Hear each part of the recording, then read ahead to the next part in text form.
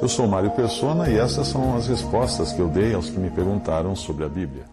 Você escreveu perguntando o que seriam a frase obras mortas, que é citada em Hebreus capítulo 6.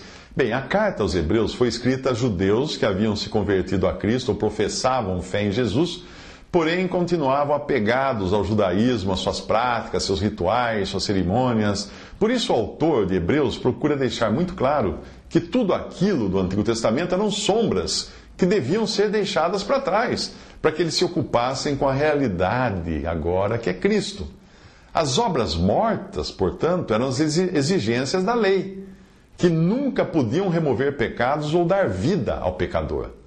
Os sacerdotes ofereciam, abre aspas, muitas vezes os mesmos sacrifícios que nunca jamais podem remover pecados, fecha aspas, Hebreus 10, versículo 11. Qualquer obra que alguém faça, mesmo as exigidas pela lei de Moisés, é morta, no sentido de não ter poder algum de alterar o status de pecador para salvo. Não consegue. As boas obras feitas em Deus são aquelas decorrentes de uma salvação já consumada, pois são, como fala em Efésios 2,10, as boas obras as quais Deus preparou para que andássemos nelas. São obras decorrentes da fé em Cristo, de alguém que se converteu em Cristo e tem agora uma nova vida em Cristo. Nem mesmo o fato de serem eles, os judeus, os guardiães dos oráculos de Deus, lhes garantia a salvação, porque, abre aspas, a palavra da pregação nada lhes aproveitou, porquanto não estava misturada com a fé naqueles que a ouviram. Fecha aspas, Hebreus 4:2. Outro ponto importante é você entender que a epístola aos Hebreus foi escrita para cristãos professos, o que inclui salvos e perdidos, que tinham vindo do judaísmo. Seria o mesmo que como escrever hoje a católicos e protestantes no caráter de cristãos, porque eles são cristãos, se chamam cristãos. Mas tendo em mente que nessa mistura existem os salvos e existem os que apenas foram batizados e vestiram a camisa do cristianismo. Se você for para a Suécia, acho que 80%, uma porcentagem muito alta, da população sueca é formada por cristãos. Mas esse número é quase que o mesmo dos ateus da Suécia. Porque, na realidade, até alguns anos atrás, cada criança que nascia na Suécia era obrigatoriamente batizada na igreja sueca, a igreja nacional da Suécia, a religião oficial da Suécia. Então, todo mundo lá é cristão, mas também é ateu. Para esses hebreus aqui, da Epístola aos Hebreus, mesmo sabendo que eles praticam muitas coisas que Jesus e os apóstolos ensinaram, é preciso às vezes tirar seus olhos das ordenanças. E hoje nós fazemos isso também com católicos e protestantes, tipo, para de olhar para o Antigo Testamento, para as ordenanças, para os símbolos, para as vestes, para os templos, para os utensílios, para todas aquelas coisas.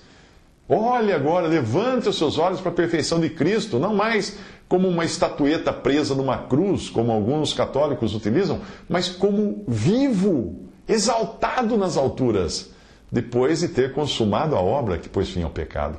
Então, para nós hoje, é importante ajudar esses também, católicos e protestantes, que estão presos aquelas rotinas e aquelas cerimônias todas importadas da lei e do Antigo Testamento, e não perceberam ainda que tudo aquilo eram figuras, eram símbolos de algo que já foi realizado agora em Cristo, para nos ocuparmos então só com Cristo. Por isso, abre aspas, por isso, pondo de parte os princípios elementares da doutrina de Cristo, deixemo-nos levar para o que é perfeito, não lançando de novo a base do arrependimento de obras mortas e da fé em Deus, o ensino de batismos e da imposição de mãos, da ressurreição dos mortos e do juízo eterno. Isso faremos se Deus permitir, escreve o autor de Hebreus, capítulo 6, versículos 1 a 3. Os princípios elementares da doutrina de Cristo, que ele fala aí, têm a ver com os fundamentos da fé judaico-cristã, dos quais qualquer judeu tinha conhecimento. Lembre-se de que Cristo é o Messias para o judeu. E também ele é o mesmo Jeová que eles conheceram no Antigo Testamento. Portanto, os fundamentos de que o autor está falando estão lá atrás mesmo, no Antigo Testamento. Por isso, essa epístola parte do princípio de que os seus leitores já conheciam muitos dos fundamentos e agora precisavam dar um passo adiante, Sair, deixar para trás aquilo e deixar um passo adiante. O ministério de João Batista, que era dirigido aos judeus, como aqueles que aguardavam o Messias, tinha muito disso, muito de arrependimento de obras mortas. Era o que João Batista pregava. Isso é, as obras que a lei exigia, que não eram acompanhadas da fé e nem podiam dar vida. João Batista falava muito em batismo, porque isso fazia parte do judaísmo também. O batismo era uma coisa importante do judaísmo. Lembre-se que o batismo que João praticava não era o batismo cristão, era um batismo judeu. Ele também falava muito de juízo eterno. Ele ameaçava os fariseus que não se submetiam ao seu batismo com juízo eterno. Mas João Batista não tratava da igreja, porque ela nem existia no seu tempo. Tudo o que João pregava tinha a ver com Israel, em especial com o remanescente de judeus que aguardavam o seu rei. Esses princípios que o autor de Hebreus está dizendo aqui são, primeiro, obras vazias; segundo, fé, que deveria ser o motor das obras; terceiro, batismos, ou as oblações que os judeus praticavam; quarto, imposição de mãos; quinto, ressurreição dos mortos; e sexto, juízo eterno. A expressão "isso faremos se Deus permitir", que ele termina dizendo no final, tem a ver com o assunto da carta. Ou seja, se Deus permitisse, o autor iria tratar também desses temas conhecidos dos judeus, porque eles eram tão apegados ao judaísmo. Mas, pelo jeito, Deus não permitiu, tanto é que ele não volta a esses temas. Aqueles hebreus tinham parado ali. Eles tinham parado no alicerce, que já era coisa antiga. Era como falasse assim: olha, para de olhar para o alicerce, vamos ver uma coisa nova. Eles precisavam agora ver o que era novo: Cristo ressuscitado e glorificado nas alturas. Isso eles não iriam encontrar na base doutrinária, ou alicerce, ou fundamento doutrinário do judaísmo. Porque a revelação de Deus não estava completa sem Cristo ter vindo ao mundo para morrer, ressuscitar e ser glorificado. Não que as coisas que eles já tinham, que eles já possuíssem, não fossem importantes, mas é que as coisas novas, as paredes e aposentos desse palácio, eram preciosas demais para eles ficarem gastando tempo admirando o alicerce. O alicerce é importante, sim, mas agora tem coisas mais preciosas em cima dele. Veja que o autor de Hebreus fala de 6 coisas que já faziam parte do judaísmo: obras, fé, batismos, imposição de mãos, ressurreição e juízo eterno. O 6 é o número da imperfeição. Eles precisavam agora chegar ao 7. Crescer além dos princípios básicos é ocupar-se com a revelação de Cristo, sua pessoa, sua obra, sua glória. Por isso a carta aos Hebreus vai terminar convidando aqueles judeus cristãos, tão aferrados às práticas ancestrais do judaísmo, para saírem fora do arraial. Fora do arraial, que era todo o sistema social e religioso da religião judaica. E para eles se ocuparem agora com Cristo, saírem a Cristo fora do arraial. Saírem a Cristo fora do arraial e sofrer a rejeição que eles iam ter nesse mundo. Hoje, esse arraial equivale ao mundo religioso cristão que emprestou muitos elementos do judaísmo. Lá em Hebreus capítulo 13 diz: temos um altar de que não tem direito de comer os que servem ao tabernáculo, porque os corpos dos animais cujo sangue é pelo pecado trazido pelo sumo sacerdote para o santuário são queimados fora do arraial. E por isso também Jesus, para santificar o povo pelo seu próprio sangue, padeceu fora da porta. Saiamos, pois, a ele, a Cristo, fora do arraial, levando o seu vitupério, a sua vergonha, porque não temos aqui cidade permanente, mas buscamos a futura. Hebreus 13, 10, 14. A adoração cristã é além da terra, não tem nada a ver com a cidade que os judeus tinham na terra, que é Jerusalém. Por isso é um verdadeiro descalabro nós encontrarmos cristãos hoje que mais parecem crianças brincando de casinha.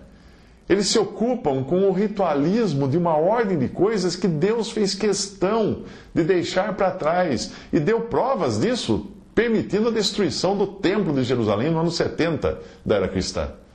São cristãos que se vestem como judeus, usam instrumentos do judaísmo, instrumentos musicais do judaísmo, utensílios do judaísmo, falam como se tivesse nascido em Israel, obrigam as pessoas a aprender hebraico, guardam a lei, praticam tantas outras coisas que eram importantes no seu contexto, mas que hoje o próprio Deus deixou para trás. Fazer isso é tão ridículo quanto um adulto brincar de casinha com panelinhas e pratinhos de mentirinha, enquanto quando ele, sendo adulto, ele pode se ocupar com a realidade da vida adulta. Ele pode cozinhar no fogão de verdade, com fogo de verdade. Ao dar um puxão de orelha nos Gálatas, que igualmente insistiam em voltar ao judaísmo, Paulo escreveu assim: assim também nós, quando éramos meninos, estávamos reduzidos à servidão debaixo dos primeiros rudimentos do mundo. Mas vindo a plenitude dos tempos, Deus enviou seu Filho, nascido de mulher, nascido sob a lei, para remir os que estavam debaixo da lei, a fim de recebermos a adoção de filhos. E porque sois filhos, Deus enviou aos vossos corações o Espírito de seu Filho que clama: Abba, Pai. Gálatas 4, de 3 a 6. Você quer parecer que é judeu? Quer ser um cristão parecido com o judeu? Tenta falar na frente do judeu que Deus é seu pai.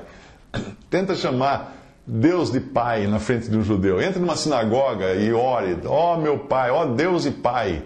Eles vão pôr você para fora. A carta aos Hebreus dá grande ênfase às coisas melhores, as coisas que acompanham a salvação, como fala em Hebreus 6, versículo 9. Por essa razão, o adjetivo melhor, em suas diversas variantes, é abundante nas páginas da carta aos Hebreus. Veja só quanta coisa, abre aspas, evidentemente é fora de qualquer dúvida que o inferior é abençoado pelo superior ou melhor, pois a lei nenhuma coisa aperfeiçoou, e dessa sorte é introduzida uma melhor esperança pela qual chegamos a Deus. De tanto melhor aliança Jesus foi feito fiador, mas agora alcançou ele ministério tanto mais excelente quanto é mediador de uma melhor aliança que está confirmada em melhores promessas. Tudo isso eu li de Hebreus 7:7, Hebreus 7:19, versículo 22 e também de Hebreus 8:6. Depois de saber disso, você não vai querer brincar de casinha imitando os judeus que se ocupavam com as sombras ou figuras daquilo que foi revelado na realidade e perfeição de Cristo. De sorte que era bem necessário que as figuras das coisas que estão no céu assim se purificassem, mas as próprias coisas celestiais com sacrifícios melhores do que estes, fala Hebreus 9:23. Do versículo 4 em diante de Hebreus 6, o autor irá falar daqueles que apenas foram beneficiados pelo Evangelho, sem nunca terem crido. Pessoas como Judas, por exemplo. Se você misturar as coisas e perder de vista que a carta de Hebreus está dirigida a duas classes de pessoas, os salvos pela fé em Cristo e os meros professos religiosos que continuam perdidos, você vai acabar achando que as passagens nesta epístola que falam de perdição têm alguma coisa a ver com um verdadeiro crente em Jesus, quando não tem. Está falando apenas de professos. Os verdadeiros crentes são o vós outros, que ele menciona em Hebreus 6:9, para os quais existem coisas melhores, que pertencem à salvação. Veja o versículo todo. Quanto a vós outros, todavia, ó amados, estamos persuadidos das coisas que são melhores e pertencentes à salvação, ainda que falamos desta maneira. Hebreus 6, versículo 9. Visite respondi.com.br. Visite 3minutos.net.